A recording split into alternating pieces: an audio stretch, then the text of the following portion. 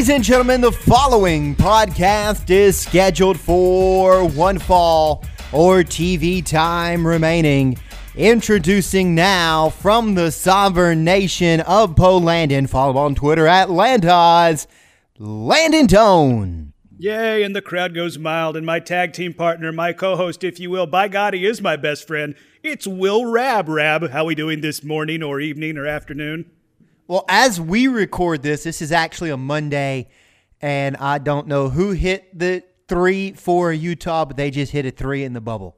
Yeah, I too am watching round one of some Western Conference playoffs. As of this recording, it is 5 seconds left in the first half. Denver up 31-22 over Utah. We don't, yeah, dude, this is, we don't need to be giving score. Let's go ahead updates. and date the hell out of this. We don't have the broadcast rights or replays from the NBA, so please don't sue us. Yeah, we're not on their radar. We don't have to worry. Dude, we're not on anybody's about radar. that. I've seen the download numbers for this thing. And sometimes it's good to be under the radar because then, you don't have to worry about being a corporate shill. But it's been a minute since we've talked about the sweet science of professional wrestling. And, Dawes, there's a lot. Even though we're still in a pandemic, there's a lot going on in the squared circle and out. Yeah, absolutely. You mentioning it happening outside of the squared circle. At the top of the show, I really quickly want to touch on some out-of-the-ring stuff. Unfortunately, the world of professional wrestling has lost another giant, no pun intended in this instant, when the Ugandan giant Kamala, otherwise known as James Harris, his real-life name, passed away over the weekend at the age of 70. Rab, I grew up a Hulkamaniac watching the WWF, so I very vividly remember Kamala fighting Hulk Hogan. I remember Kamala taking on The Undertaker later on. So losing somebody from my childhood sucks, especially a colorful character in Kamala. He had some health issues later in the life, which kind of did lead to his cause of death, unfortunately. But at the top of the show, I want to say thoughts and prayers to the family of Kamala. Rab, do you have any memories of the Ugandan giant Kamala? I do not. I was more of an attitude era guy. And so by the time I really got into wrestling, I don't think Kamala was in the spotlight, but obviously one of those figures, like you said, very important in the 80s, going up against Hulk Hogan in the heyday of the Hulkamaniacs, and obviously one of those performers that paved the way for the success of the WWF then at the time on the national scene when Vince had this different idea, which I think was groundbreaking at the time to have more character-based wrestling than, say, persona-based wrestling like you saw in the NWA, what involved into WCW. And so obviously Kamala was very important in that. You had this larger-than-life character in Hulk Hogan facing these real-life giants like Kamala, like Andre, and that really catapulted wrestling into this new stratosphere. So obviously very influential on the business, even if it wasn't someone that I can say I saw wrestle more than a handful of times.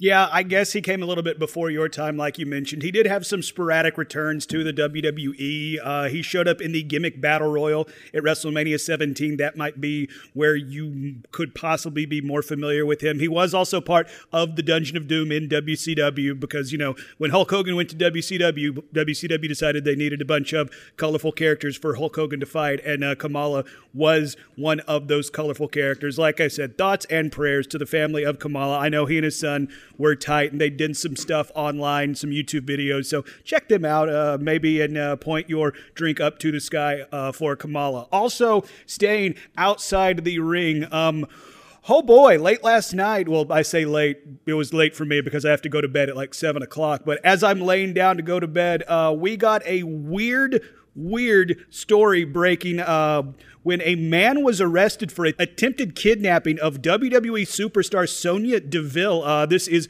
according to the Hillsborough County Sheriff's Office. Per the Tampa Bay Times, a man in South Carolina was arrested for attempted kidnapping. He apparently cut a hole through a screen door, sat on the porch for 3 to 4 hours, listening through a window for Sonya to go to bed. And when she went to bed, when the lights were out, apparently he is alleged to have opened a sliding glass door, set off an alarm. Thankfully, Sonya was able to escape from the premises. No harm, no foul. She did put on social media, "Thank you, everyone, for your love and concern. A very frightening experience, but thankfully everyone is safe. A special thank you to the Hillsborough County Sheriff's Office for their response and assistance." Rab, yikes. What the hell? Yeah, dude, like, I don't... unfortunately, some people are mentally unwell, and they do crazy shit when they become, they become fixated on people. And look, first and foremost, I'm glad this story doesn't have some sort of tragic ending. Mm-hmm. Although that weirdo probably belongs in the steel cage with the Sheik, break his back and make him humble. But, that's just one of those unfortunate parts of society is there's some creepy, weird people. And you're not always their mental faculties aren't always 100%. There's a couple of bolts loose and screws missing, and they get fixated on these celebrities, and it goes to a bad place. But luckily, it didn't. That didn't end up in a tragic situation. Though I do have to say, and I'm not trying to make a joke or light of anything, I'm not sure a professional wrestler of either gender is the person I'm picking to try to kidnap, because again, wrestling's not fake, it's scripted. They know how to beat people up. Mm-hmm. So probably, not going to turn out well for you. No, just ask some of those fans from the 70s and 80s territory days how it turned out when they tried to start a fight with the old school brothers. Trying to get out of the ring. Ask anybody if they want to fight Wahoo. Mm-hmm. And especially a WWE superstar like Sonya Deville, who is a real-life legitimate badass, who has a real-life legitimate mixed martial arts background. So, I don't know how smart it is. Well, clearly it's not smart, and we're not making light of this situation. Like Rab said, very glad that this did not have a tragic, sad ending. According to the Times report, this man, who I'm not even going to give him his name, his due, he is a loser weirdo. He had been planning this for 8 months. And I do realize that wrestling can create a lot of very strong fans with strong opinions. I mean, fan is short for fanatic, rather. But this is an instance where you need to be respectful of these performers when they're away from the ring, because I've seen this personally firsthand in airports. People just bombarding WWE superstars for autographs, for pictures, when they're A, trying to get their bags, or B, trying to get their flights. It's like, I personally was on a flight with both Shinsuke Nakamura, Drake Maverick, and his wife, and this was when Drake Maverick was the 24/7 champion, so in kayfabe, I would have been okay to go and pin him. No, that's a bad joke. I apologize, but this is one of these instances where you need to be respectful of the performer and of the character. This is why so many professional wrestlers like, hey, is it cool if I send you some fan mail for you to sign at your personal address? No, dude, that is not okay. That if they want you to do that, they have a P.O. box specifically for that. When they're out living their personal private lives, leave them to lead and live their personal private lives. Don't be a goober. Come on. Yeah, but I think this is not a situation where somebody's like a goober. Like, this is a situation where somebody's mentally not well. Mm-hmm. I mean, look, none of us are mentally well because we're still dealing with this damn pandemic. Touche. But the 8 months. Granted, there's not been a lot to do recently, and certainly, I guess we can applaud this guy. I shouldn't be making jokes. I'm sorry for social distancing, because this is the type of thing you do alone in a basement. But this is not okay. No, not even in the little bit. Like Rab and I are making some light of the situation, but this is a very serious situation. I'm glad she's okay. Although if she's got an MMA background, she could just snap that guy's arm off and beat the crap out of him with it. Yeah. Mm-hmm. Her whole catchphrase of "put your hair up and square up," not just a gimmick. No. Well, speaking of gimmicks, and WWE is trying to do something different, and I'm going to give them the benefit of the doubt on this instance, because on our last podcast, we talked about how WWE just kind of seemed to be hesitant to make new stars, to try new things, despite those reports being out there that they want to. Raw Underground. It was the return of the best in the world, Shane McMahon, and he has taken over the third hour of Raw, and every Monday night they have kind of like an underground fight club type thing where wrestlers will square off against each other in a ring that has no ropes, and there are no rules, Rab. There aren't any rules in Raw Underground, and Shane O'Mac is there to enforce the non-rules. But I thought the first rule of I shouldn't say that because they're trying to do kayfabe Raw Fight Club. They're trying to do kayfabe Brawl for All. Which the concept of Brawl for All, which if you weren't around back when the brilliant idea of Brawl for All came out, it was legit shoot fights. Like professional wrestlers would square off in almost like a boxing, early mixed martial arts hybrid type situation. And they explained it that these fights are legit. These are real fights. Which then what the hell were the other matches where like Stone Cold and The Undertaker and Triple H squared off? So again, I think they're running into a very similar problem they had back when the Brawl for All was first around. What is Raw Underground? Why is it different from what we see in Raw Above Ground or Monday Night Raw or whatever you want to call it? At least, look, I'll say this. At least like the Raw Underground thing, again, they're not coming up like, oh, this is a shoot fight. So what you're saying is, again, the main event we're going to watch later, when Mick Foley's going to put butts in seats to get in the WWE WWF Championship is kayfabe. At least with this, you're not having to blow up the whole concept of what pro wrestling is and tear down the fourth wall. I just look at this, even if it look, let's see how it plays out. I don't want to completely poo on it just because it's the WWE. Basically, what you're saying is the third hour of Raw is a lights out match, right? Because in this case, it's not Tony Khan. Vince won't sanction it. It's going to be a hell of a match, but we can't sanction that. But they can't sanction it. Of course not. No. And you are right. Like, I don't want to crap on this because it is WWE, and I want to give them the benefit of the doubt. And I applaud the WWE for trying something new, because in this whole, you already made mention to it, this whole COVID situation we're in, the world of professional wrestling, to a certain extent, as a whole, has had to go into a holding pattern. A lot of booked stuff has been pushed back and put in perpetuous pause or just straight up canceled. So I do applaud the WWE for trying something different. I applaud them for highlighting some superstars that weren't getting that spotlight in their regularly, quote unquote, scheduled programming in the 3-hour Raw format. Like, I do applaud them, and I don't want to outright dismiss it just yet, but it does make me kind of look at it a little bit sideways. I think it's a good concept.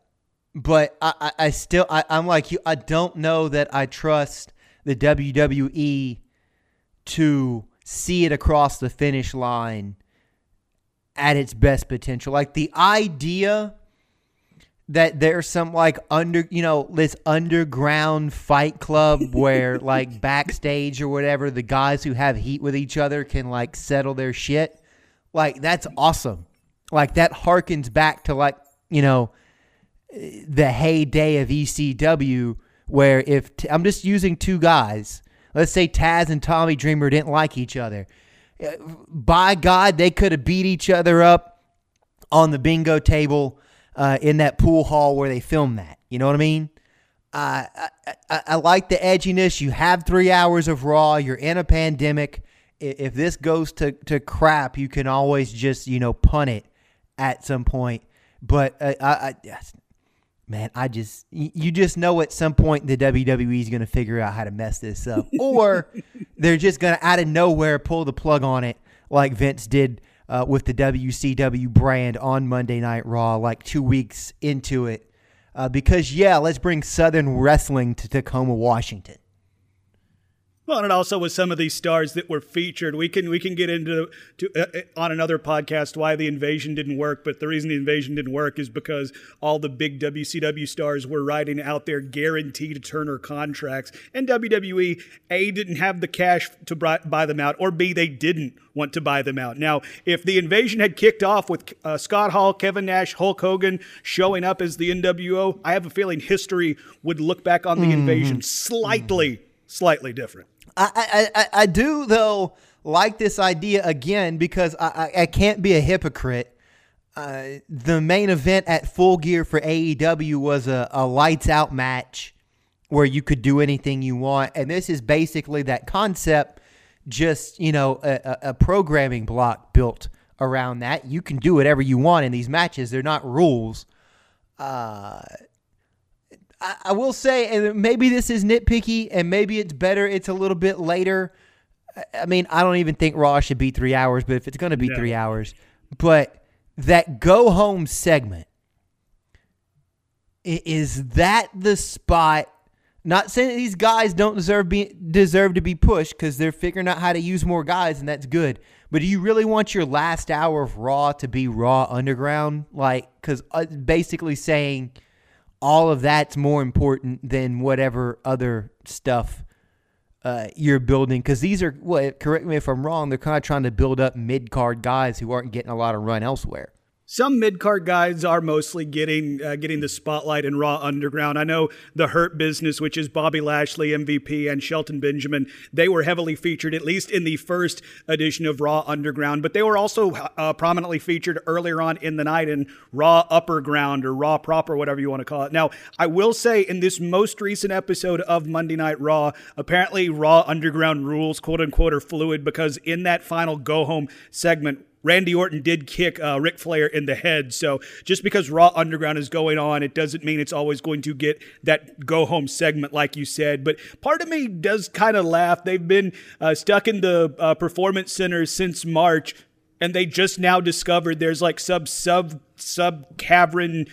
place where people are fight clubbing, which might be harder to continue to do because we have reports that WWE is abandoning the Performance Center, at least for Raw and SmackDown tapings, as they're heading across town to another empty arena in Orlando, to the Amway Center, and they are calling it WWE Thunderdome. Yeah. So look, here's what's clear. We all know that Vince doesn't stay up to date with current culture. And I saw somebody make this joke when they first announced Raw Underground. Hey, look, Vince finally watched Fight Club. Yeah, he caught up to 1999. Also, apparently he must have watched something where they talked about a Thunderdome. He might have watched straight up Mad Max Thunderdome. He just now got to Mad Max Thunderdome. Oh, hey, look, again, seriously, I'm not... The concept of Raw Underground, like, no offense to, like, the cruiserweights, but, like, instead of it being a segment on Raw, like, Raw should just be 2 hours, and I understand contracts and everything in USA and whatever. They have, like, the 205 Live show. Like, this Underground show being something that was its own attraction that would maybe get people to buy the network, like, it's a great concept, but it's just going to get worn out being on Raw every week. And, like, I hate to say that. At the same time, I don't blame the WWE for saying, hey, we want to kind of be able to put on a better show. There are elements of our production. I'm guessing it's probably hard to shoot pyro off in the Performance Center, or you can't do it at all. And I understand, hey, maybe we can create... we can create a better product going to the arena in Orlando, the Amway Center. But why you got to name the damn thing the Thunderdome? Like, just be like, hey, we're in Orlando. I know. Well, apparently they are going to set up a string of tapings in the Amway Center, starting with the August 21st edition of Friday Night SmackDown, leading to SummerSlam. They're going to have an NXT takeover there as well, and then a Raw taping, a NXT taping, a Friday Night SmackDown, another WWE Network event, Payback, and then closing out on the 31st with a Monday Night Raw broadcast. So it does seem like they're setting up camp for at least 10 days. And I've read Kevin Dunn, executive producer of WWE, gave an interview to Sports Illustrated, and they did say part of the reason they wanted to move to the Amway Center, you nailed it, was for the pyros, was for the smoke, was for the projections. Because, I mean, I'll give credit where credit's due. WWE took chicken shit and made it into chicken salad with having to deal with the pandemic and setting up in the Performance Center. But at the same time, I watched WrestleMania both nights because, remember, this was the first WrestleMania that was too big for one night, and it didn't really feel like WrestleMania coming from the Performance Center. So I do think that is definitely part of the reason they want to go outside of their Performance Center, why they want to try something new. And again, they're trying something new. I'm going to give them the benefit of the doubt. But again, y'all are calling it Thunderdome. That is just so stupid. They always have to cheese it up, right? Mm-hmm. And it's the whole thing with the Raw Underground. Again, I hate to keep harping on this. I don't think it has to be a whole, and I get it's not, but it just needs to be a segment of the show. You see what I'm saying? You have this feud, and instead of having a whole underground fight league, have these factions feud in that mold. Because I like the bones of it. I like the bones of the WWE saying, hey, we need to find a place where we can do a full production. Because you know who can do a full production right now? AEW. You know why? Because Tony Khan owns that parking lot. And they control Daly's Place. And with the consent of the NFL, they can work out things to be able to use the Jaguars Stadium because they own all of that. And so not just having a stadium stampede match, not just being able to shoot off pyro because Daly's Place is outside. And look, there are other negatives to being outside when it's 180 million degrees in Florida in the middle of August and it's 500% humidity. Actually, and you get swamp ass 30 seconds into your match. But AEW's had some advantages. The street fight they had before Double or Nothing that involved members of the Elite and members of the Inner Circle where Sammy got chased with a golf cart. You can't do that at a Performance Center or the Nightmare Factory. You can't have a stadium stampede match if there's no stadium. The street fight that the Young Bucks and Butcher and Blade had, where are you going to do that if you don't have a arena that has a kitchen in it? So AEW's had, in some respects, some advantages programming-wise and booking-wise over the WWE, even though the WWE doesn't book wrestling, they write sports entertainment. Because they have bells and whistles to go play with. They have toys to play with. I mean, the whole thing that, unfortunately, they're going to have to stop doing or figure out some different way to do. It's little simple things like FTR makes their debut, and instead of just music hitting and you're like, wait, what's this? No, you hear that pickup truck and you start putting two and two together real quick because they drive the damn thing to the ring.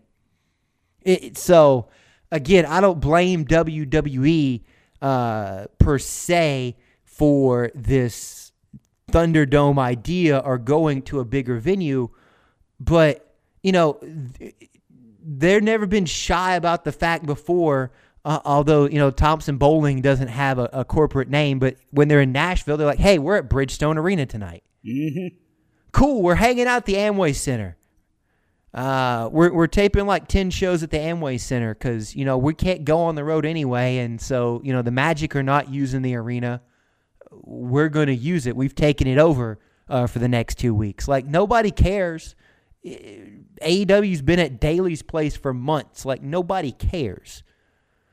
You don't have to add that fifth layer of cheese and call it the Thunderdome. And one of the advantages that AEW has had, or at least in the last couple tapings, which I don't know how I feel about this, is they've had a small group of socially distanced fans, not just, heels on one side, faces on the other. And this is where I'm getting kind of unsure on the whole Thunderdome Amway experience.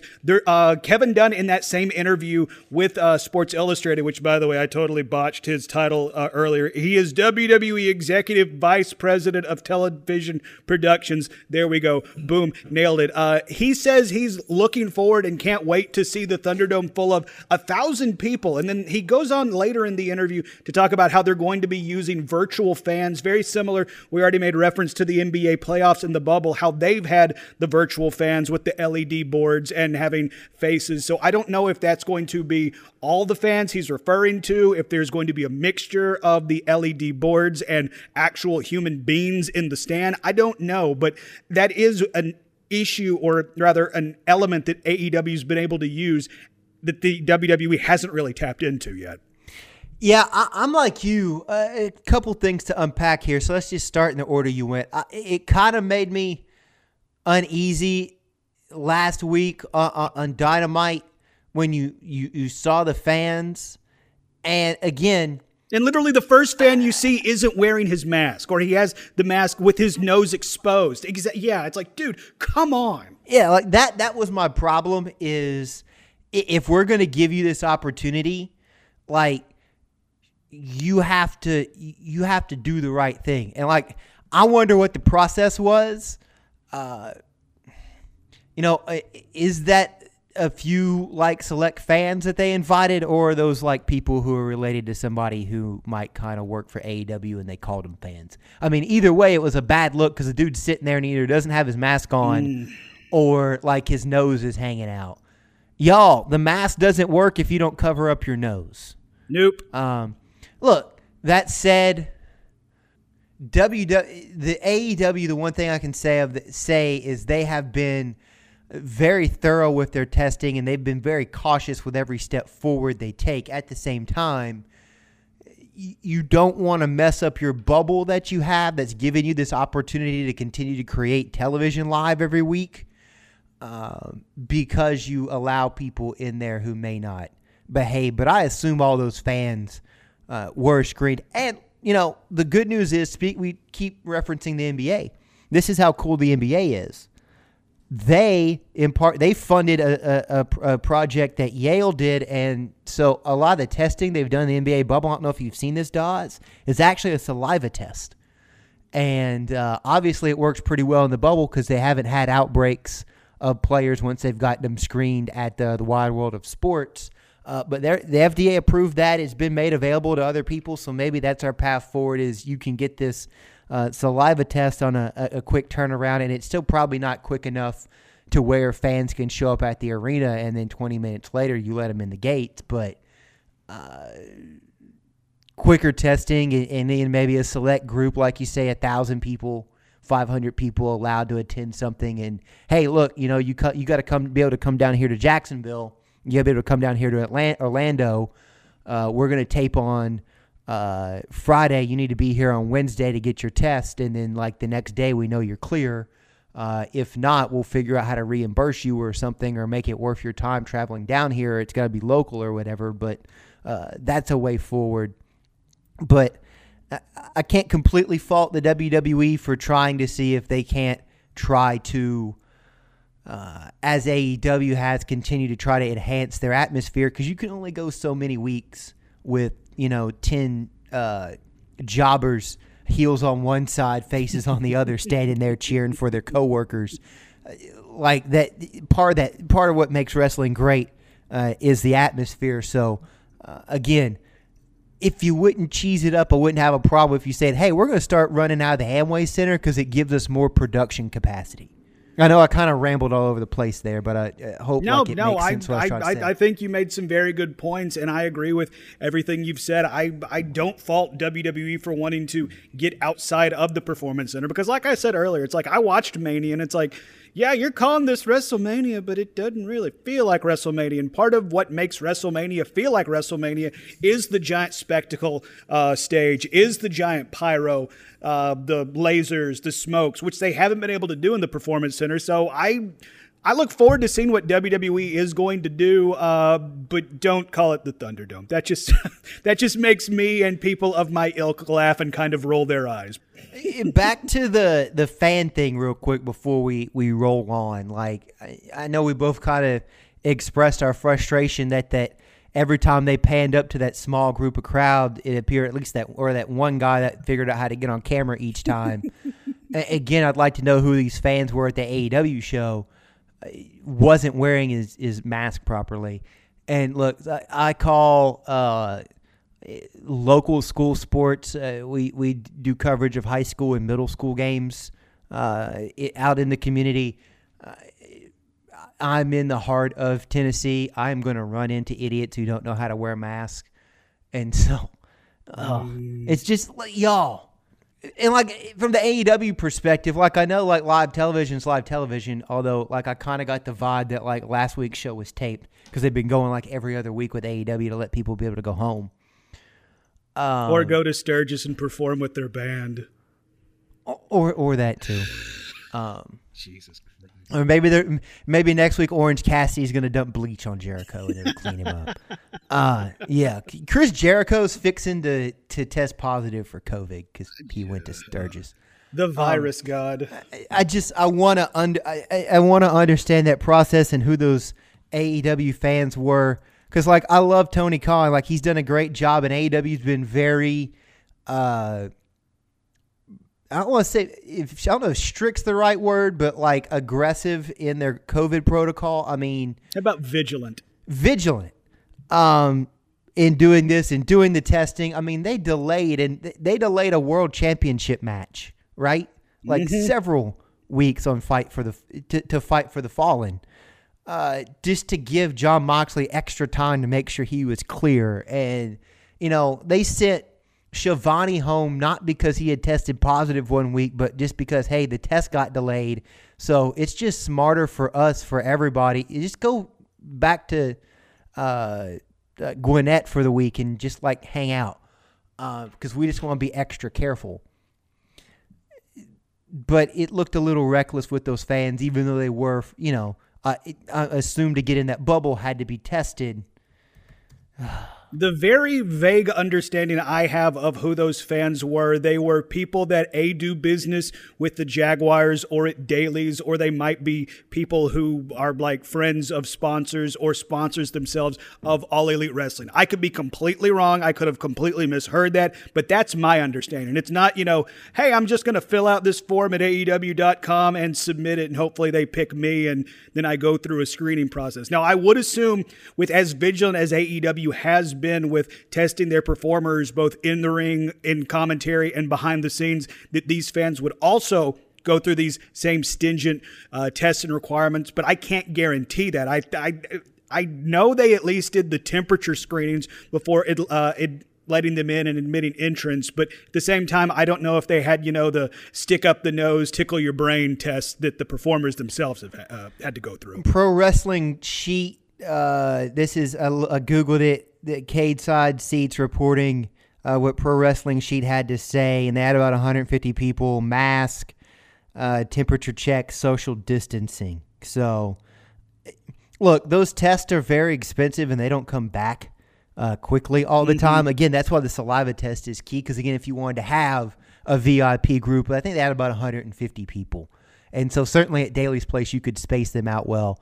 If you want to have 150 or 200 people and you can get a 24-hour turnaround on, say, a saliva test, and I'm just guessing here, then you could do that for an NXT takeover or a SummerSlam or something, and have a small group of very super VIP people, again, like, you know, sponsors and friends of the Jags and AEW or friends of WWE involved, again. Because that report from Cade Side Seats stressed that the shows are still not open to the public, so it's like super, super VIP. Okay. And also that the camera was deceiving in terms of they were really spaced out, but the way they shot things, camera tricks, it may have not looked as spaced out, and the people who were there felt like they were safe. So to each their own. Yeah, and hopefully we're not going to hear of any positive tests or, God forbid, outbreaks that come from these AEW tapings. And if WWE does open the Thunderdome to a handful of fans, hopefully we won't see those stories elsewhere. Well, in that regard, just one more last thing I will say. And look, I don't know how accurate this is because I don't know how vigorous some of these people are in wanting to go get tested. But I guess if there would have been a problem, you probably would have found out about it. I know I watch NASCAR closer than you, but there are some places where the government will allow it, including they had the race at Bristol last month, the All-Star race, and they let like 20, 30,000 people there, and there were no outbreaks up there in East Tennessee. Yeah. They had fans at Daytona this weekend, and you haven't heard of outbreaks from that thing. So again, look, if you can enforce mask wearing and social distancing, even if somebody may have the virus dormant in them, it's much harder to spread it. So the key is just vigilance. Exactly. Being smart, which unfortunately sometimes being smart is harder for some people in our society. But Rab, how about this? How about we head to a break? We've talked about the WWE Universe. We've talked about the world of Vince McMahon. And we've kind of touched on the fellas of AEW and Tony Khan's creation. So why don't we hit a break, come back on the other side, and we can be elite. How about that? That sounds good to me. Awesome. You're listening to Nearfall Radio right here on the Butt Must Chips Radio Network.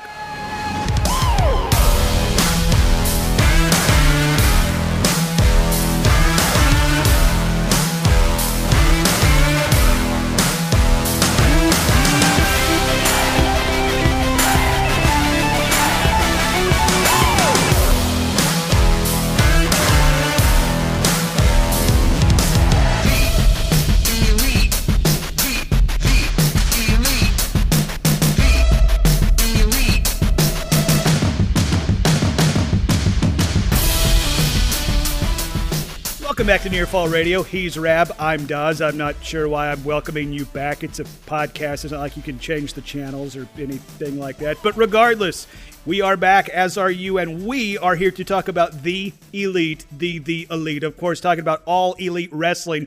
Rab, what's been going on in the world of Daly's Palace right now, or Daly's Place? It's been, I think, look, I'm not so much of an AEW mark that I'm going to tell you like every week's like an A+. I even said it, because we had Fyter Fest. And then we had Fight for the Fallen. So basically AEW was running 3 free pay-per-views in 3 weeks. And we covered them like they were pay-per-views, live tweeting stuff. Friend of the show, the Murder Hawk Lance Archer, liked and retweeted one of our tweets, so that's fun. Yeah, the Demo God retweeted us a couple weeks ago talking about the Cassidy debate.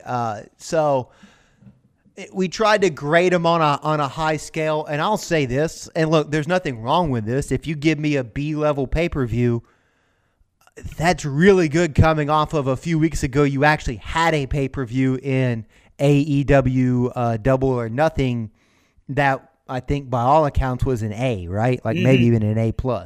I grade on a high scale. It's hard to get an A+ from me. But they've been putting on really good events. It's okay, so maybe I don't want to say overhyped, but maybe a little bit, the expectations are a little high when you consider it's a special episode of Dynamite. But a special episode of Dynamite, it still means something compared to a special episode of Monday Night Raw where Shane O'Mac shows up with whatever weird-ass idea he came up with. Now, Rab, be nice. We were somewhat forgiving of it in the first segment. Oh, yeah, no, yeah. I know, I'm just giving you grief. I still pine for that day when I used to get super excited in college, right? Because every Monday you'd watch Monday Night Raw. No, maybe by the time I got to college, Raw was 3 hours every week. But anyway, it'd be a special 3-hour Monday Night Raw. So you knew it was going to be big. Oh, yeah, one of the super shows. HBK was going to work somebody in a Iron Man match. But anyway, AEW had all this momentum, I think, coming out of Double or Nothing, and I think they've done a really good job now here as we sit in the middle of August and are on the road to All Out, although they're not going anywhere. It's going to be at Daly's place. No, they too are going to the Amway Center. Swerve. No. have an invasion. Yep. Oh, there it is. Boom. We finally get that AEW WWE crossover the internet's been clamoring for. They're going to go to the Veterans Memorial Coliseum in Jacksonville because they need to get out of Daly's place. I like where it's going. Like, again, Cody, the inaugural TNT champ, and he's been doing the open challenge, and every week we're waiting to see what's going to happen there. And you and I really think a heel turn's coming. At the very least, I think here soon the strap has to change or folks are going to get bored, because I used to really look forward to seeing Cody wrestle, and now I'm just kind of bored with it. Give it to Brody Lee. I'm the only Dark Order mark in the world, and I want to see Mr. Brody Lee with that title. By the way, that heel turn is totally coming for Cody. His entourage has grown by the week, and he's now being introduced as the Prince of Professional Wrestling. You're telling me that's a face move out there? No, thank you. No, it's not, and you're not the only Dark Order mark out there. I think even if just for the sake of there being one champion on the whole show who's a heel, Brody Lee needs that strap. Is this like Tobias Funke in Arrested Development when talking about being a never nude? There are dozens of us. Dozens.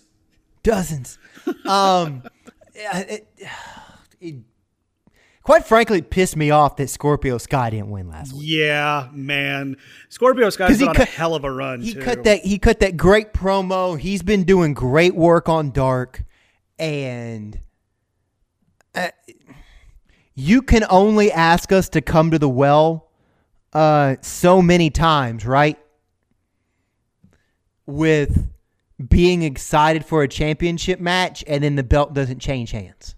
And I understand it's not going to change hands every single week. Like, part of the open challenge is like Cody takes on like all comers. I mean, he took on Warhorse. My God. I appreciate. Oh, we didn't even get.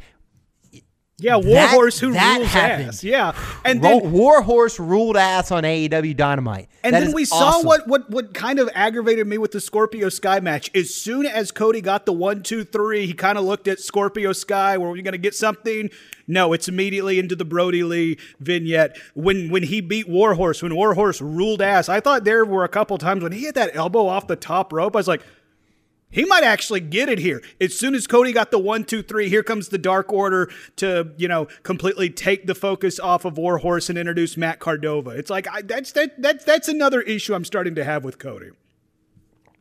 Yeah, look, I think like especially last week, because like that heel turn's coming with Cody, like because you expect, because SCU's kind of on the periphery of the elite. Although I don't really know if I consider Cody to be in the elite.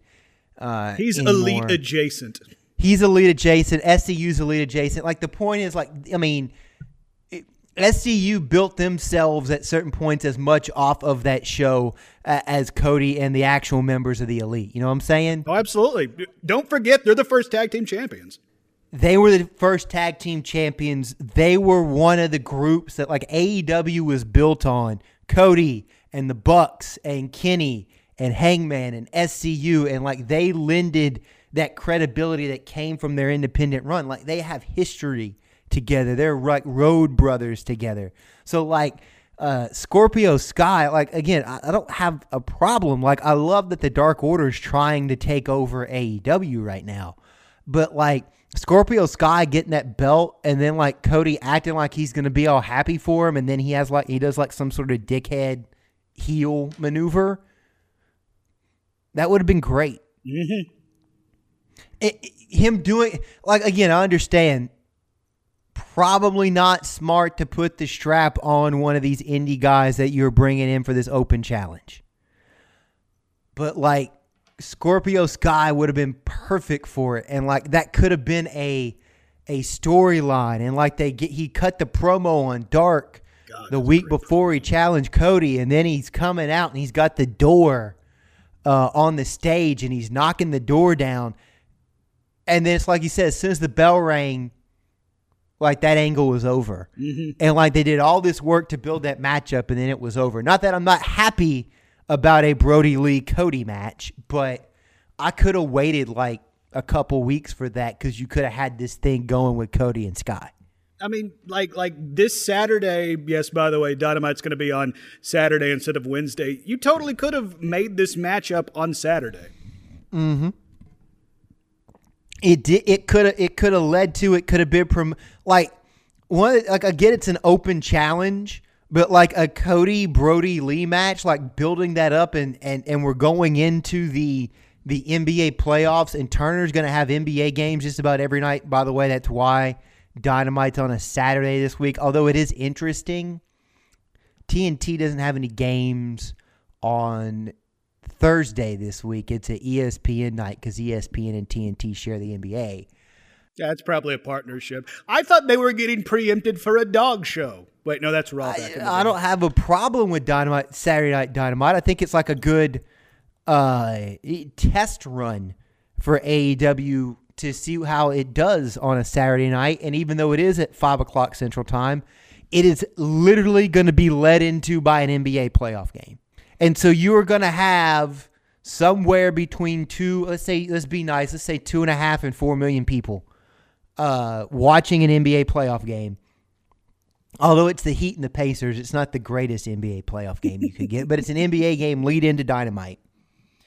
And you're going to have a big card. You got the rest. You have the Dark Order versus the Elite, the Women's Tag Team Cup final. FTR versus Private Party. Lucha Brothers, Butcher and Blade versus the Natural Nightmares, Jurassic Express. Darby Allin's going to jump off of something.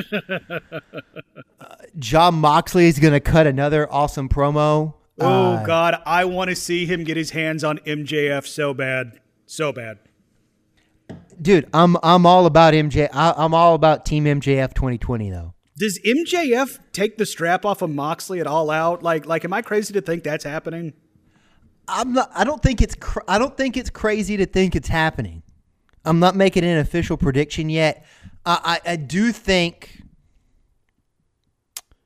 that in terms of Moxley, because Moxley's not going to turn. You can't. Even if you wanted to, even if he wanted to, you couldn't turn Moxley. He's like Austin. The people like him too much. The closest you could get is him being the badass tweener, not a full-blown heel. That's what he is right now. I mean, he's the face of the company right now, but like he's got like that tweener persona in him a little bit because he is just so like he's likable. He's so unfiltered. He's uncut. So, and again, we talked about Jon Moxley's at his best when he's chasing something. So I would not be surprised if MJF is your champion at All Out, because it's just going to continue the storyline with Moxley, and I think it's a good trial balloon to see if one of these young guys can handle having the strap. Because if it's not, it's very easy 4 to 6 weeks into it to have that rematch between MJF and Moxley and just have Moxley take it back from him. Yeah, I could see that. And it's not really going to hurt anybody because MJF is so good on the stick that he's going to insert himself in the situation. And plus, we've already seen the polls that MJF showed on the last episode of Dynamite. Jon Moxley is down minus 1,000% to MJF up 500%. I mean, the numbers don't lie, and they spell disaster for you at Sacrifice. Yeah, absolutely.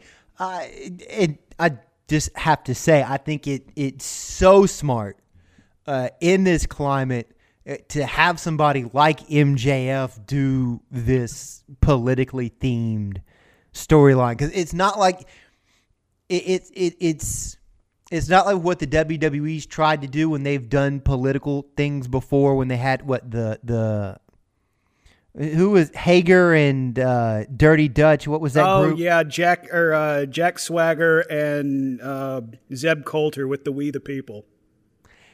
That was the obvious, like, Tea Party stuff. Yeah, they were banging home on the Sean Hannity Fox News stuff, which they actually got on Sean Hannity, calling him out for being a complete d-bag.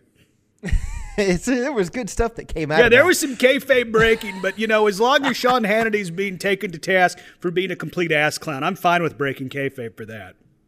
Yeah. So yeah. This was just smart because it's playing up that election theme. It's an election year. It is. Let's just call a spade a spade. You may not personally agree, you the listener out there, but we have an unpopular president. I wouldn't say we have an unpopular champion in Jon Moxley, but it's certainly a smart angle for the heel to take to insult the face champion. So good work by MJF, and I would have zero problem whatsoever with MJF being the AEW champion. I don't know how much longevity that has because, MJF, as he's that old school heel, so the best is when he gets his comeuppance from the face. But it's a good storyline. I was wondering where the AEW would go. I thought maybe they would continue Cage, Moxley, but nobody really needed to see that again because another giant got killed, and we're not going to go down that rabbit hole this week. But I like where AEW is going. We haven't even gotten to the biggest thing that's been going on in the card yet, Dawes, and that's been the feud with Jericho and Orange Cassidy. Although it's interesting to see where that's going to go after Orange got the pinfall on the Demo God. Well, a very slow pinfall, and I'll be honest, I know it's set up. They could possibly have a rubber match at All Out, because they're tied 1-1. But I don't know. Just that ending of their match on Dynamite left me with almost no desire to see this feud go forward. And that's a shame because I thought coming out of their first matchup, Orange Cassidy looked like $1 million. Jericho did a great job of making a new star. But I'm not going to say it undid everything in the second match, but that go home sequence, I think Taz called it a mouse trap or something. It was almost like Chris Jericho was falling in slow motion, and then there was no flash pin aspect of what was supposed to be a flash pin. Now we've seen Orange Cassidy do something similar on Dark, which I think that's what they were going for, but just for whatever reason, it did not work for that finale of Dynamite. And coming off of their debate the previous week, we saw the return of Eazy-E, Eric Bischoff. And I will always pop because I love me some Eric Bischoff. Yes. And Cassidy spoke. Yeah. Mm-hmm. And look, if you've watched what is it called, A Shot of Brandy? Yes, Shot of Brandy. There's an episode where he's on there and he's spoken before and he said 5 words on BTE when they're trying to come up with bits, and then and apparently murdering Brandon Cutler. I think he was the one who was jerking off Colt Cabana.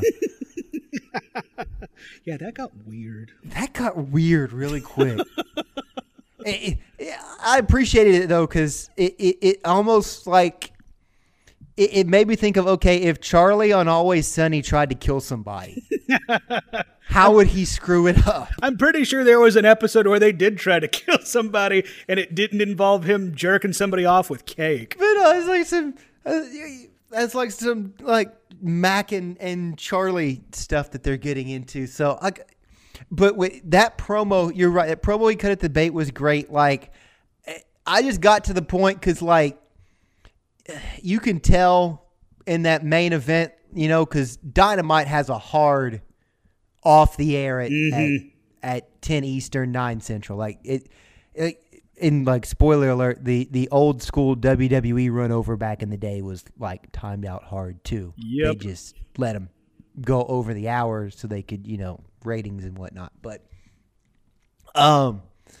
they are hard off at 9 o'clock. They have 2 solid hours, and so you kind of know you can think, well, maybe, you know, there's going to be something coming, but the closer they get to 9 o'clock, you know, there's not going to be any BS in the end of the show. By the way, when you say 9 o'clock, you mean 9 o'clock Central Time. Yeah, 10 Eastern. Yeah, there we go. The end of the 2 hours.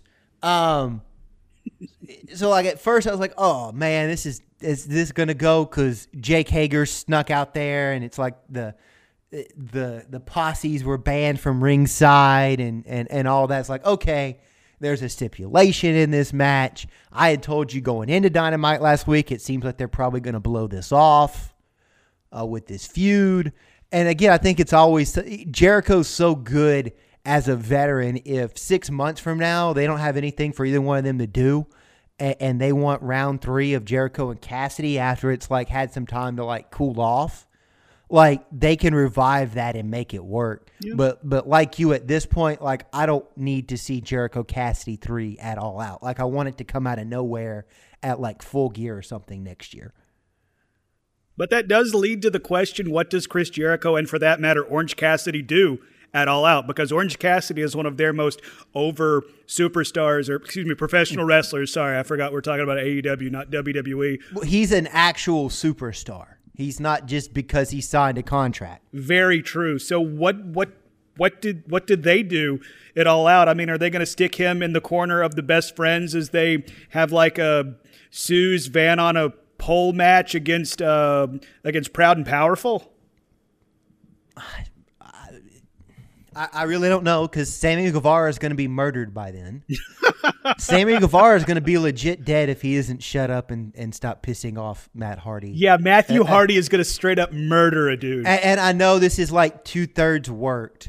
We'll get more into that later, but Matt Hardy's legit pissed off at Sammy Guevara for throwing that chair at him. I mean, that shit looked like it hurt, because it did. Yeah. That was, you want to shoot, brother. That was a shoot. That gave me a concussion watching it. That was so much a shoot. And my cat just looked at me weird when I did my Paul Heyman voice. But we'll, the thing is, like, Cassidy's so over right now. Like, look, he's not the type of guy you got to give a strap. He doesn't need it. It probably doesn't actually help him to ever have the belt. He's like super over with this slacker. So I'm just going to, I don't want to sound like I'm just kind of, passing the buck here, but it's Orange Cassidy, man. So wherever, whatever, whenever, he's just going to do it. He's just going to do what he's going to do. Yeah.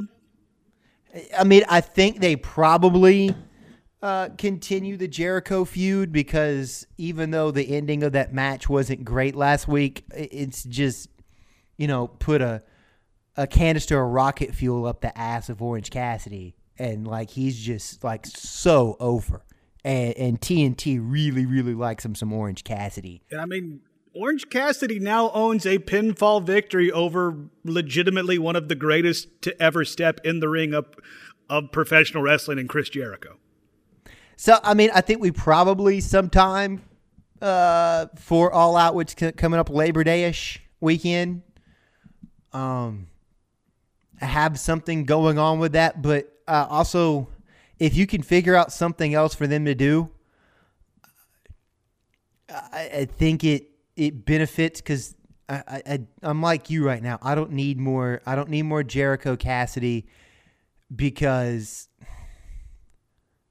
I don't want to say I know how it's going to end, but Jericho's not taking 2 L's to Cassidy in a month. He's just not. Like, I know wins and losses really don't matter, and he can say he doesn't care, but he's not doing that. Well, in AEW, the wins and losses do matter, at least according to the ranking. Am I the only one thinking that maybe the Inner Circle's time is starting to come to an end?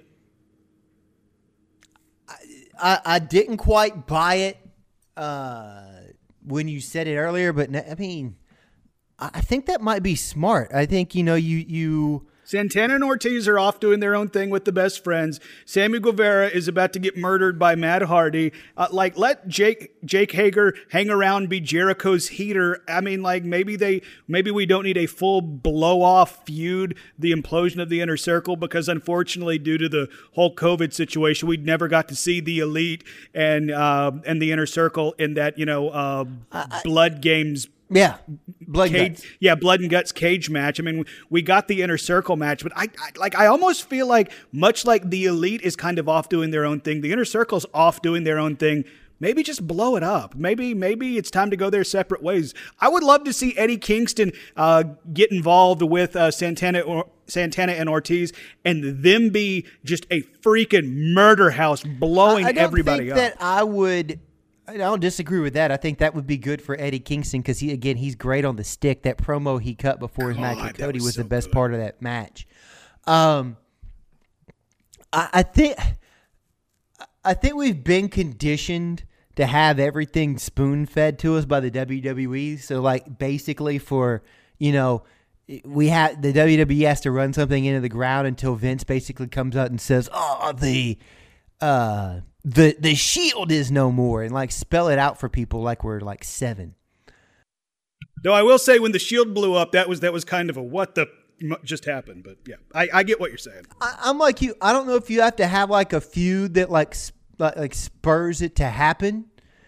Like Jericho can go off and do his own thing, and I'm sure with him wanting to do some tour dates with Fozzy, he doesn't want to have to go through all that BS, even though they kind of sort of work out the dates to work where he can be available for Dynamite. But if he goes away for a little while, that's okay.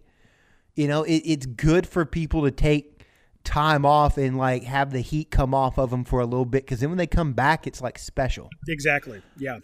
Santana and Ortiz have this thing going with the best friends, like you say. Sammy and Matthew Hardy have something going on. Jake Hager, do whatever you want. I mean, plenty of big-ass dudes I want to see Jake Hager just get in a ring and punch. I want to see him and Luchasaurus go at it again. And then again, if Jericho makes sporadic appearances, Jake Hager's his muscle. But it's just kind of this unspoken thing. Like, the Inner Circle's not disbanded forever, never to be restored, but they're not in the middle of everybody's stuff as a faction 24/7, but like it kind of leaves it ambiguous, and like it's always in the back of your mind.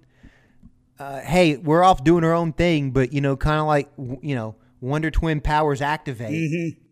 Kind of like what the New Day is pitched. They never want to actually break up the New Day. If there's ever a time when they all go their separate ways, they're still going to be the New Day. They're just going to be doing their own things individually. And like you said, if the Wonder Twins have to come back together and remind some sons of bitches what's up, they will. Yeah, man. If Jericho needs some extra muscle, you never know.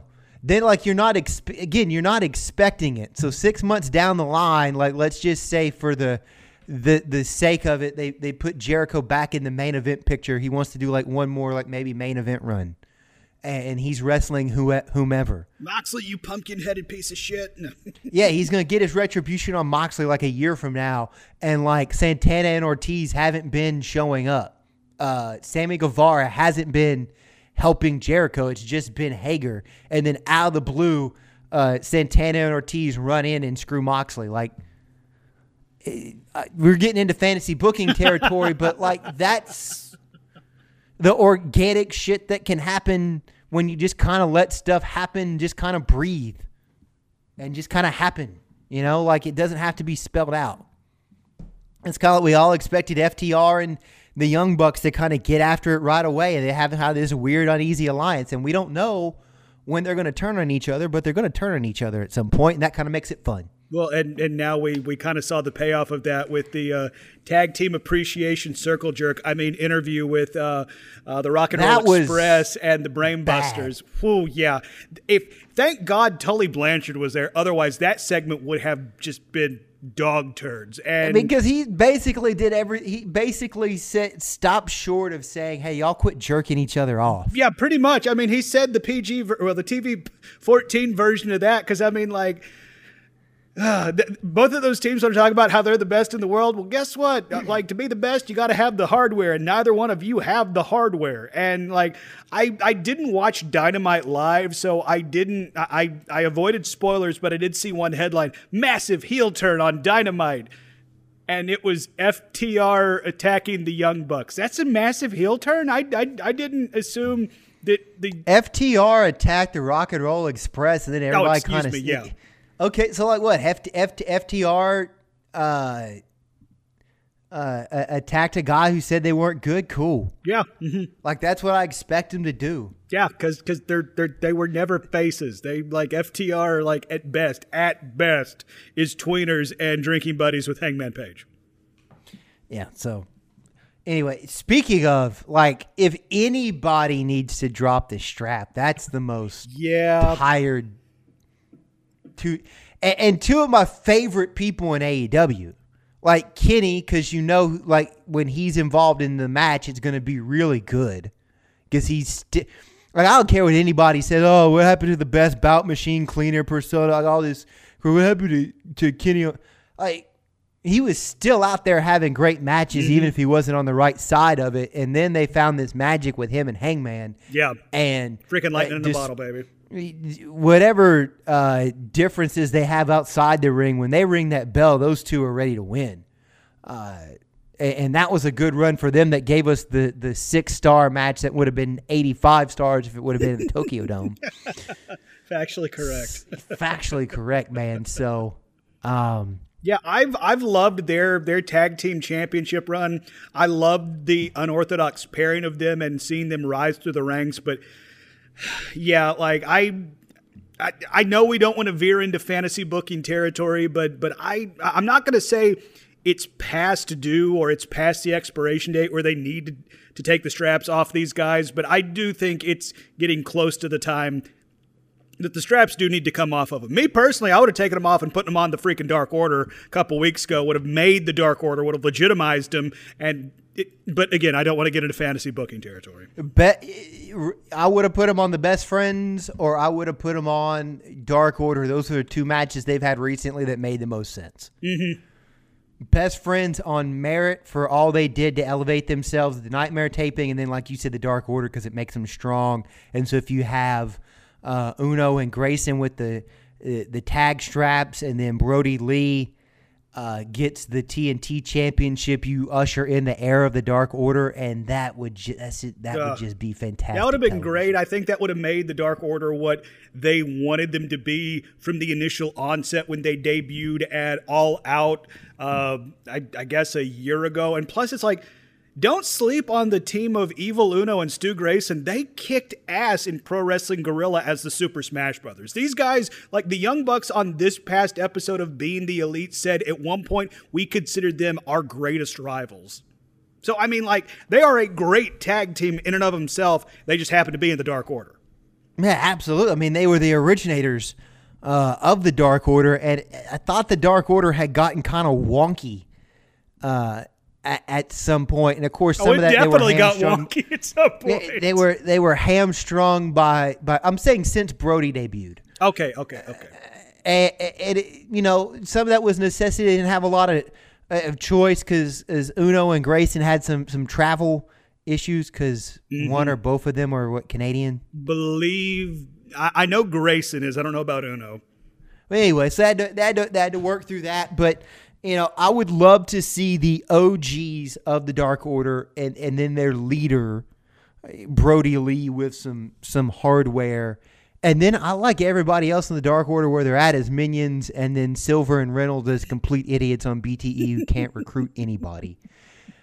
Oh, it's so good. Yeah, their latest recruiting drive or ideas for recruiting on this past episode of BTE was very, very interesting. We'll go with that. So we touched on it earlier, and we're not done with AEW. A few other things to tie up, but how do you think this is going to play out over the next month? Because between now and the middle of September, AEW Dynamite's going to be on a fluid schedule because of the NBA playoffs. And look, I understand that you don't want. It's better to be on Thursday night at 8, 7 Central than it is to be led into by a playoff game and you start too late.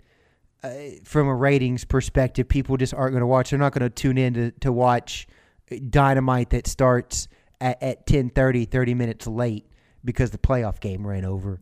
Do you think it's going – and again, we don't obsess over the ratings, but it will be interesting to see. Do you think the ratings will be better because they don't have competition, or are they going to be hurt because people are out of their routine?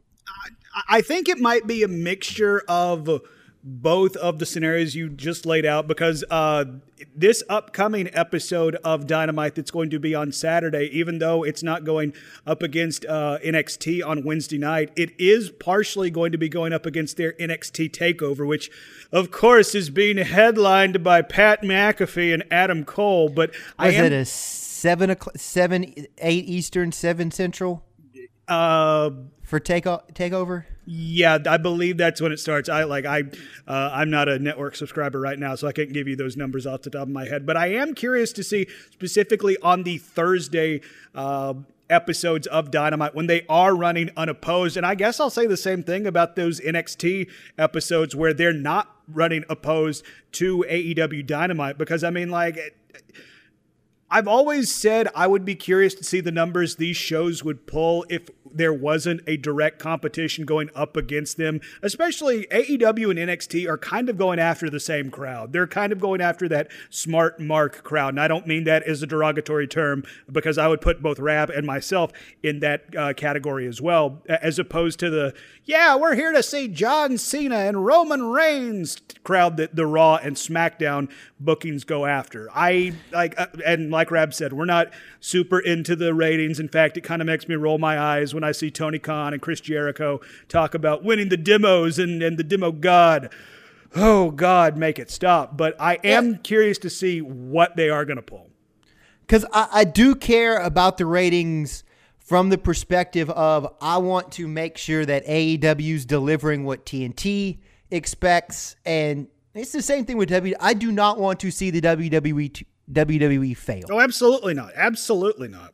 Because it seems like week after week we're still getting those reports of how Raw specifically is getting like all-time low ratings, and that's not great, because I know they did just sign these contracts with the USA Network and specifically Fox. Those can be renegotiated. There is a renegotiation period before those contracts end. Now, you can get out of anything. You might have to pay them some money, but you can get out of showing that if the numbers don't hit where you want them to hit. Exactly. So I want, like, to this day, it makes me hurt as a wrestling fan. It makes me sad that the company that was last known as WCW is no more, considering all the great lineage that it had, because it was mismanaged, and there was a time where it was equal to or greater than the WWE. 83 weeks. And I don't want the WWE to end up in that same fate to where it's this also ran company that is, even if it's not extinct, it's like a joke, and it had this great lineage, but like it just went down the tubes. Like, I want wrestling to be healthy, and AEW makes wrestling healthy, and again, it appeals to people more like me and Dawes, and so I care about the ratings to the extent that it pleases the network. Also, I think it's important to see, like, it's one thing to say, hey, this is a really good show, and we know Dynamite is a really good show, and AEW is a great company, but if it doesn't engage anybody, it doesn't matter. That said, talking about ratings and demos and all that stuff, that should not be a storyline. If Tony Khan wants to tweet about it, tweet to your heart's content, man. And in all honesty, if anybody should be tweeting about it, it should be Tony Khan, because this is kind of his baby, as much as, we, the wrestling fans, think of this being the baby of Cody, the Bucks, and Kenny. Like, Tony Khan is putting his family and his money on the line for this. So if anybody can and should be doing it, it is Tony Khan. This was Tony Khan's idea. It just so happened to work out that all those guys were free agents, and Tony Khan was able to, contact them and form a partnership. To do that kind of along that same timeline that All In happened. But anyway, I think it's going to be interesting. Like, again, so the main card for NXT will start at 8 Eastern, 7 Central, so Dynamite will be off the air. I thought it was interesting when they announced, hey, tune in for Saturday Night Dynamite, and it's starting at 6 o'clock Eastern. But it makes sense now because there's that NXT TakeOver event. Okay, all right. There is a kickoff show at 6 Eastern, 6 o'clock. The main card starts at 7. So there's a little bit of overlap, but not that much. And I would be interested to see, hopefully, fingers crossed, I'll admit I'm an AEW fan. I do hope some of that NBA playoff crowd does stick around to watch it. Because, you have to know there's at least some faction or part of the NBA crowd that's going to be watching it. At least a handful of them are going to be lapsed wrestling fans. So hopefully AEW Dynamite can hook them and bring them back into the wrestling fold. I think that would be a best case scenario for AEW. Absolutely. I mean, they're going to be able to take advantage of that. We're not going through all the details, but I know there's like a week where I think there's a TNT either has a triple header or quadruple header of NBA games. And so there's going to be a Wednesday night where, the way Tony Khan explained it, there's going to be a late night episode of Dynamite and then another 2 hours the next night. So it's not it's not a full program where there's an NBA game at 5:30 and then at 8 Eastern there's a episode of Dynamite. This is the only week that there's an actual lead in, but that too is something that could hook fans if it's, hey, get this snippet of what's going on Dynamite, and if you want more, tune in tomorrow night. Plus, again, you're going to have the folks in the NBA bubble reading promos for Dynamite, and they're going to be airing promos for AEW during these NBA games because they're on every single freaking day. Yep. All day. So there's no way they're not promoting that. And that is huge. That was so cool last year for Kevin Harlan, and I know it's his job, but it's what makes Kevin Harlan good, is wanting to know, is Jon Moxley going to join the Inner Circle? That's what you need. That's a partner. This is not a channel that broadcasts you, because Sinclair owns Fox Regional now, and they own Ring of Honor, and you'll see promos for Ring of Honor Wrestling, and Ring of Honor Wrestling airs on the Fox Sports Regional networks, and it airs on the Sinclair local stations that own it, but they don't do a very good job of promoting it. Or, Fox does a little bit of a promotion for SmackDown. I hear the commercials when I'm watching FS1 or listening to it because it's on Sirius Satellite. They just have the audio of FS1 on there all the time, but not nearly the investment that TNT has, I don't believe. Plus, Orange Cassidy wandered through the background of a TNT Live shot with Shaq and Charles Barkley and Kenny and the crew. So, I mean, like you talked about, this is a true partnership. The Turner Group wants AEW to succeed just like they want their TNT partnership to succeed. Yeah, absolutely. So that's really encouraging to see, and I'm excited to see how this plays out. And again, this Saturday night, it's a great card. Cody versus Brody Lee, the 6-man tag, Elite versus Dark Order, 8-man tag, Lucha Bros, Butcher Blade versus Natural Nightmares. Which, look, I'm gonna mark out for that because I'm just excited to see Dustin Rhodes do anything. I can get behind that. I was first introduced to Dustin Rhodes as Goldust. You know how long I had to go before I knew who Goldust actually was? When I got, when they had to wait for the internet to be a thing to figure all that out. It's he's whose son? Oh my God. And that's what they did to Dusty Rhodes' kid? That's really shitty. But he made that character a thing because he embraced it. Mm-hmm. And to see him as the natural, because again, I got into wrestling in the Attitude Era. I watched WWE. I watched it for The Rock and Stone Cold. I learned about WCW going back in the day and watching the stuff on the network and when they had the Rise and Fall DVDs and rise and fall programs on Netflix and things of that nature. But like, I would have been all about, if I would have been older and been a wrestling fan, I would have been all about some late 80s, early 90, 91, 92 WCW. I might have never been a WWE fan. Like, it was so good. So there'll be some Dustin. Again, Darby Allin's going to jump off of something, and you're going to wonder if he's dead. FTR versus Private Party. That's going to be a hell of a I love me some Private Party, and I'm not saying they need to be next in line, but sooner rather than later, they're going to have some gold around their waist, and I just think they're going to rocket ship to the moon with it. Plus the final of the women's tag tournament, which this is not some sort of tag team women's belt yet, but they're simply having a tag team tournament, and they're going to get their champion of that crown on Saturday. And that's maybe kind of where I want to end things up here today, Dawes. I don't know if you've checked any of that out on YouTube. I'll be honest, I haven't, and it's not because I'm not a fan of women's wrestling. I just have a lot of other stuff going on. You know, I got like ball games to call. Yeah, understandable. Coming up this week and game prep and stuff like that. And I watch my 2 hours of Dynamite, and sometimes I watch Dark, and I don't miss being the Elite. And I don't think AEW's overloading anything because they're certainly giving a spotlight to women's wrestling. Are you? Let me see if I phrase it. Are you disappointed that it ended up being outside of the tournament final, its own entity, with the Women's Cup, or would it have been better to maybe incorporate that into Dark and Dynamite?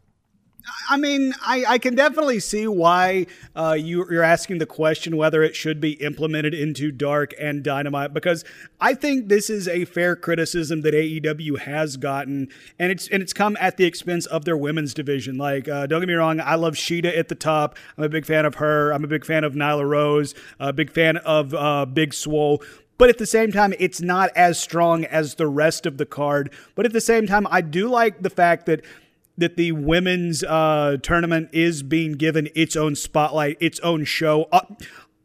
Something that WWE hasn't done outside of the Evolution pay-per-view, giving their women's division their own show. I think it's great that people like Big Swole and Lil Swole have been given a platform. The Nightmare Sisters kind of still make me roll my eyes. I love the fact that the Dark Order team of Anna Jay and Tay Conti have gotten some time on camera. I thought that was crazy interesting when Anna Jay, it looked like she got that vignette package to talk about how she's going to get her first win, and then here comes our Dark Queen Abaddon to completely wreck her, and then she goes and joins the Dark Order. I love the fact that that's getting some more growth. And heck, Diamante and Ivelisse, I'm a fan of that team as well. I look forward to seeing how this tournament shakes out. Though I will be honest, if it ends up being Brandy Rhodes and what's-her-face, sorry, I'm totally blanking on what's-her-face's name. Allie, there we go. Not Brandy Rhodes. I'm going to be a little aggravated if they're the ones that end up being the champion, because I really feel like every other team deserves it more, because I mean, like Brandy and Allie, they pretty much already got their spot. Where it's like Big Swole and Lil Swole, I think that could give them a chip to get to that next level. I would love if the Dark Order finally got something, a chip, so to speak, their win, if their team of Anna Jay and Tay Conti got it. And also, like, Diamante and Ivelisse, if they were to go through this tournament after being enemies, like, you know, and picking up the victory, I think that could elevate both of them, because I think they could be big players in the women's division going forward. So I am curious to see how this is going to play out. That could be very interesting. Some booking, like we were talking about with it being the rise of the Dark Order. Because between now and when All Out happens, if you told me that the Dark Order had earned themselves another tag title shot, like, I would totally buy it. Like, even though they took that loss to Hangman and Kenny a couple weeks ago, it didn't take any wind out of their sails from my perspective for Uno and Grayson, and you had Brody Lee with the singles title. By the way, the Bucks should have totally caught the L this past week to the Dark Order. Just saying. Also, the Elite needs to catch the L this Saturday against the Dark Order. Come on. Yes. And then weird Hangman can come do some weird Hangman shit. Yeah, he'll be drunk anyway by that point on a Saturday night. Are you kidding me? Yeah. By 6 o'clock Saturday, yeah, he's going to have had a couple of crispy boys. I mean, FTR might have had a couple by then, too. That is true. Who knows? You can never tell with them Mid-Atlantic boys. Although, has Hangman figured out who Barry Windham is? Yeah. I mean, hopefully he does have access to the Wikipedia, but I don't know. Once again, he could be too drunk to type. So, but again, if Brody Lee has a singles belt, if here in the near future, Uno and Grayson have some hardware, the Anna Jay and her partner Takante with the cup. That could be very interesting. Again, you usher in the era of the Dark Order. So we'll see what happens there. Although, have we figured out, is Colt Cabana just hanging out? I think Colt Cabana is just happy to be there, if we're being completely honest. He's just happy to be on TV. Yeah, he really is, yeah. I still love it. I still love me some Boom Boom. And you know what? Like, I still think eventually it's going to be Colt Cabana ends up in the Dark Order. Like, and I can't wait to see how that story plays out. Which, once again, it's like, I'm the only Dark Order mark in the world, so I am holding out hope for my guys, those weird perverts. I wouldn't say that you're the only Dark Order mark in the world. I definitely know there's a chick on Twitter who wants to do some weird stuff with the Dark Order. Don't look up hashtag join the dark. I don't know. Yeah, no. I don't need to know about that. That's going back to our first segment where don't be a goober. I think I need to apply that to her. Yeah. There's some people that like just take this fandom way too grossly. I wouldn't say I'm a Dark Order mark, but I think there can be. I'm not necessarily rooting for the heels, but there can be some good storylines to come out of the Dark Order's success. Let me put it that way. Except in the TNT Championship match, screw Cody. I'm not gonna say screw Arn because he'll come whip my ass. Yeah. He'll get after you with that Waffle House menu he carries around. Yeah. Look, we need to free up Arn because we still need to get that dream match between Double A and Daniel Tosh.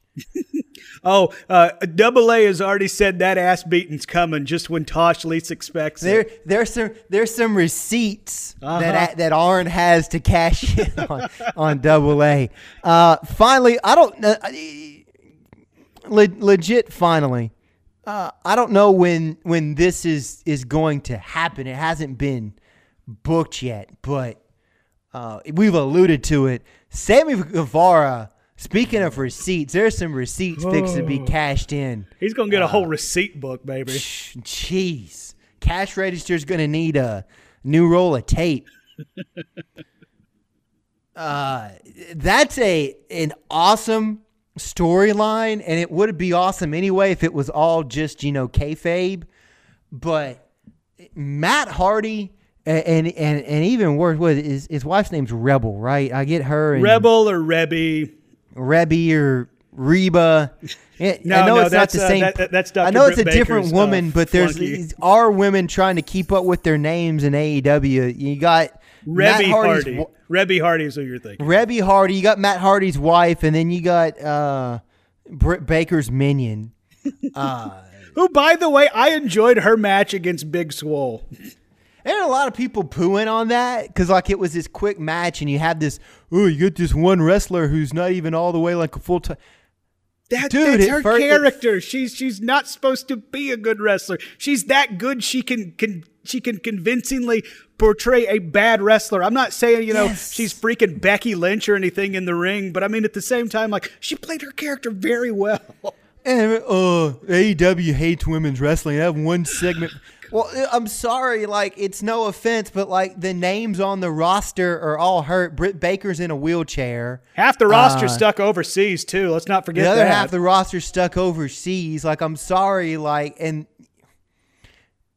it's a meritocracy, dude. The people who need to get the screen time or getting the screen time. You know what? It could be way worse. Do you want Brandy Rhodes crammed down your throat every week? Because it could be Brandy Rhodes crammed down your throat every week. This is how we get Brandy Rhodes crammed down your throat every week.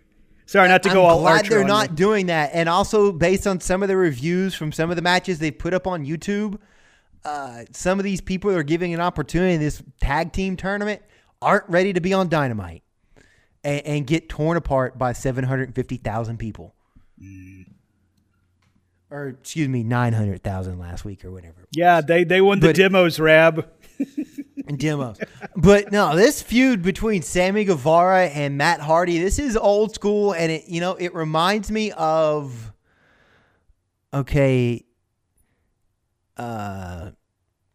who was it? Was Matt Hardy involved in that too for real with Lita and Edge? Yep, that was totally Matt Hardy and Edge. That was Matt Hardy and Lita were like an actual thing, and then Edge and Lita were actually a thing backstage. And then Matt Hardy got fired because he decided to go public with it, and everybody's like, hey, you know what? This is bullshit.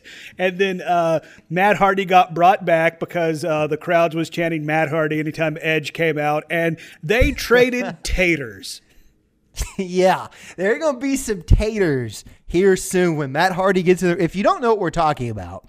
So Matt Hardy had this weird thing, and like I can appreciate anything weird Matt Hardy does because he does it so well. He really does.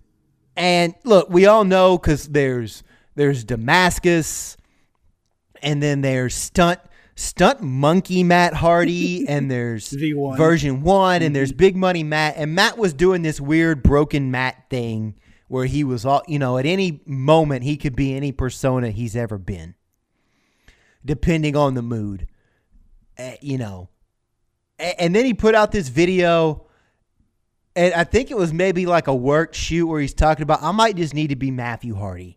And then when he's advising Private Party, he's just Matthew Hardy, and that's the stronger than death, like real life can't die, I guess, Matthew Hardy. Which the Matt Hardy Edge thing, that's where Stronger Than Death Matt Hardy came from. By the way, that's also a Black Label Society song where Matt got the title from. What's up, Zach? There you go. Thank you, Metal Nerd Landon. We all have our strong points, and so Matt comes out and he's talking about, I just need to be Matt Hardy.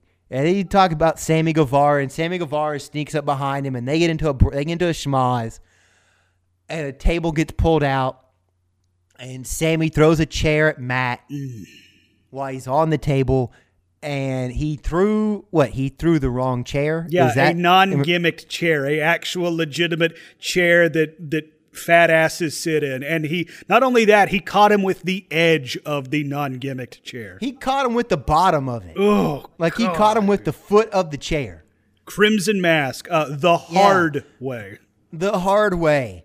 And then he got put through a table after that because Matt Hardy's a professional and he finishes his segment. Mm-hmm. God, that's what you did back in the day. So the pictures of the aftermath. I mean, like, Matt Hardy legit wants to beat the shit out of Sammy Guevara, and Sammy Guevara is egging him on. And I know it's like Sammy's not dumb; like he knows he's got a couple taters coming, but they're working this brilliantly because Sammy's putting out this kayfabe like trash talk, and Matt's coming back, and again it's like 60-40 like work shoot. That like Matt wants to like beat him up, and like he does want to beat him up, but he's also doing a good job of stirring the pot to make the feud better. So like bravo again, like one of the best things that's going on in AEW right now is whatever Matt Hardy's doing, and this is some old school heat, and Matt wants to legit beat Sammy up, and Sammy, to his credit's riding the rocket ship. Even though he's the whipping boy of AEW, he got run over by a horse in a golf cart already. Not to mention being suspended, but he kind of has to ride the rocket because he bought the ticket and buckled himself up in this instance. Yeah, you got to come take your whooping, son. You cashed a check. You wrote a check your butt can't cash. Well, Matt Hardy's definitely going to try and cash that check. You're not going to try. Matt Hardy's going to whip his ass. Oh, God, yeah. Yeah, Matt Hardy is going to beat the bejesus out of him. That has to happen at All Out, right? Yeah, Yeah, I think so. Matt Hardy was apparently suspended, medically suspended, 10 days. Not cleared for 10 days, which just so happened to be 10 days before their Saturday Dynamite. I guess it's a possibility they would have that match at Dynamite. I would be surprised if they did have that match at Dynamite. Tony Khan's not stupid. So I think that's coming at all out. I think the feud continues. Like Matt Hardy can get part of his 10 pounds of flesh that he wants to take out of Sammy Guevara's butt. And that doesn't need to be a match yet. That needs to be it all out. That needs to absolutely boil over. Like you need to build that up to Cody MJF levels. Mm-hmm. Because that is a blood feud, and then you put those two in a cage at All Out. You bring back the AEW cage. I'd be down for that. And you let those two beat the crap out of one another. Because let us not forget, you cannot escape out of the door in the AEW cage. Yep, Matt would have. And I don't think you can crawl over the top either. I think it's pinfall or submission. I'd be down for that. Like you either do like a cage match or like you do another lights out match. And like I know at All Out there's a lot of matches that should be like the main event or whatever, but like at the end of the night if you're like, hey, these two are going to beat the crap out of one another and it's going to be a hell of a match but we can't sanction it, I'd be down for that too, because that's gonna put some metaphorical butts and some metaphorical seats, and the buy rate on that's gonna be huge. I'd watch it. You can't just have a regular match for that to no, not between those. It's got to be some sort of no DQ steel cage sort of something, because I think both those guys would absolutely shine in that, because we know Matt's like unkillable Matt Hardy. And Sammy's got a high flying skill set too, so I think you need to give him the apparatus to show that off. Absolutely, the ceiling is so high for Sammy Guevara, and plus, like you said, Matt Hardy just continues to reinvent himself. I mean, I know everybody talks about how Chris Jericho is the GOAT, Le Champion. I mean, well, not so much the Le Champion on Matt's end, but.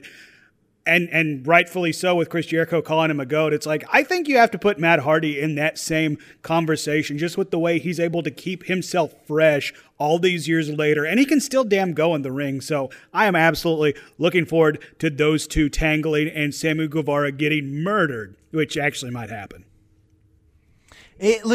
Sammy Guevara might be on legit medical leave when all this is said and done, because Matt, look, we can tell when something's a work, like that whole Pat McAfee, Adam Cole thing. Like that's just work it as a wrestling angle, Bubba. We know y'all like dude, we're radio people, and you're a sports radio person. And we both like wrestling. You think this would be the feud that speaks to us? And I could not give two shits about this whole Pat McAfee, Adam Cole stuff. Pat's trying to make it working it too hard though. Like we all. Like, I'm fine. Like, I think it's really smart. Use your radio show to build your feuds. But, to act like Adam Cole, an employee of the WWE, would ever go on a platform and intentionally disrespect somebody in a shoot fashion like that is just ridiculous. No kidding. Like I've had WWE superstars on my show on my day job, and he just so happens to be the mayor of Knox County, so maybe he wouldn't have done it anyway. But it's like, I asked, it's like, hey, my host wants to get a picture of you fake choking me. Can you do that? Oh, no, sorry. We've been told we can't do that. Yeah, so come on. And you really think Adam Cole's going to go on a show and drop F-bombs and push around a producer just cuz? Come on, y'all. No, so I didn't mean to bring us down there at the end of the prod. No, it's all right. I just don't get it. Anyway, there's a hashtag Adam Cole deserves better. Yeah, and it could be so good. Like him and Pat McAfee and the feud, and using Pat's platforms, because he's got all these different platforms and he's got a following and his show's pretty good. But yeah, it is. Anyway, but I'll be honest, he's not a great wrestling heel. No. By the way, Pat, this is me shooting on you, and I want to challenge you, brother, at TakeOver 31. So while you have that, you may simultaneously be witnessing the death of Sammy Guevara. It just depends on when Tony Khan's going to turn the dog loose and let him eat. If he's smart, he'll do it all out. Yeah, make people pay to see Sammy Guevara get murdered. Sammy Guevara at least is this is a shoot, y'all. Like he's gonna be hurt after they have that match. It's not a full-blown shoot, but I do think you're right. I do think this is like a 60-40 mix. Like, it's not a straight shoot. Like, they're working an angle. But, you can work an angle without, calling somebody some of the stuff that Matt said. And he's like, you can tell he's not happy about it. No, there's definitely some hurt feelings and hurt foreheads. And he's an old school brother, so he gets to cash in receipts. Yep. And besides, Matt Hardy is one of the best tater throwers in the last 30 years. So, he's just raring to go, throwing the state of Idaho at Sammy's face. Why does it make me giggle that you call, that's the wrestling term for when you actually, hit somebody back in, real life? It's a tater. Why does that make me giggle? I don't know. Maybe it's the way I say it. Part of my East Tennessee-ness comes out when I say tater. Tater. Yeah. Though, to be fair, we are talking about the sweet science of professional wrestling. And Rab, we've been talking about the sweet science of professional wrestling for over an hour and a half. So how about we head to the dough and hit the people with some plugs? Hey, check me out. We got live sports back on WCDT. And knock on wood. Got Off the Bench Monday through Friday, 11 to noon. Prep Football Insiders heard on WCDT, as well as the TriStar Sports Radio Network and Thunder Radio in Manchester, Tennessee, Columbia, Tennessee, those TriStar stations.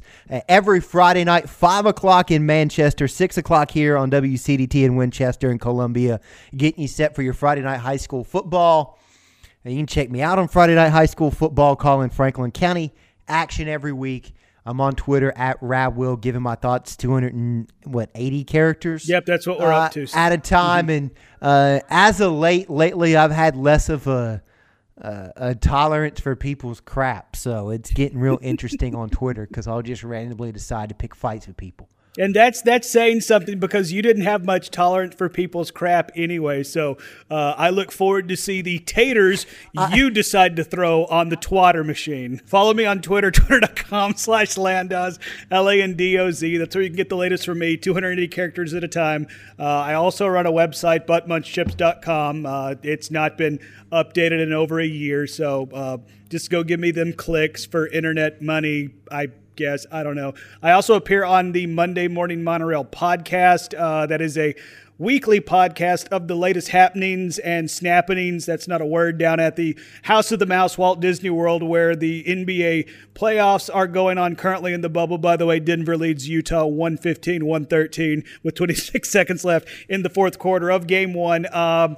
This game will be over by the time this podcast is edited and posted. Well, we don't know that, but that does feel like a pretty safe assumption. I also appear on The Phil Show on News Talk 98.7 WOKI, radio station locally here in Knoxville, Tennessee, streaming 6 to 10 a.m. Eastern Standard Time worldwide at newstalk987.com. Also available in the iHeartRadio app, in the News Talk 987 app as well. So, Rab, any final thoughts before we head to the dough? Same thing it's been. Be smart, be safe. In the words of Hangman, wash your damn hands and wear your damn mask. Yeah, what he said, and I'll reiterate it just so you hear it one more time. Wash your damn hands and wear your damn mask. So for the Will Rab, I am A. Landon Doan. Thank you for joining us on another edition of Near Fall Radio. You've been great. We've been Near Fall. Thank you very much, and have a good night.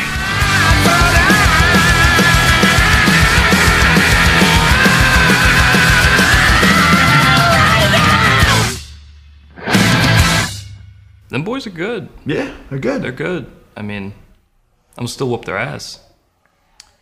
But they're good.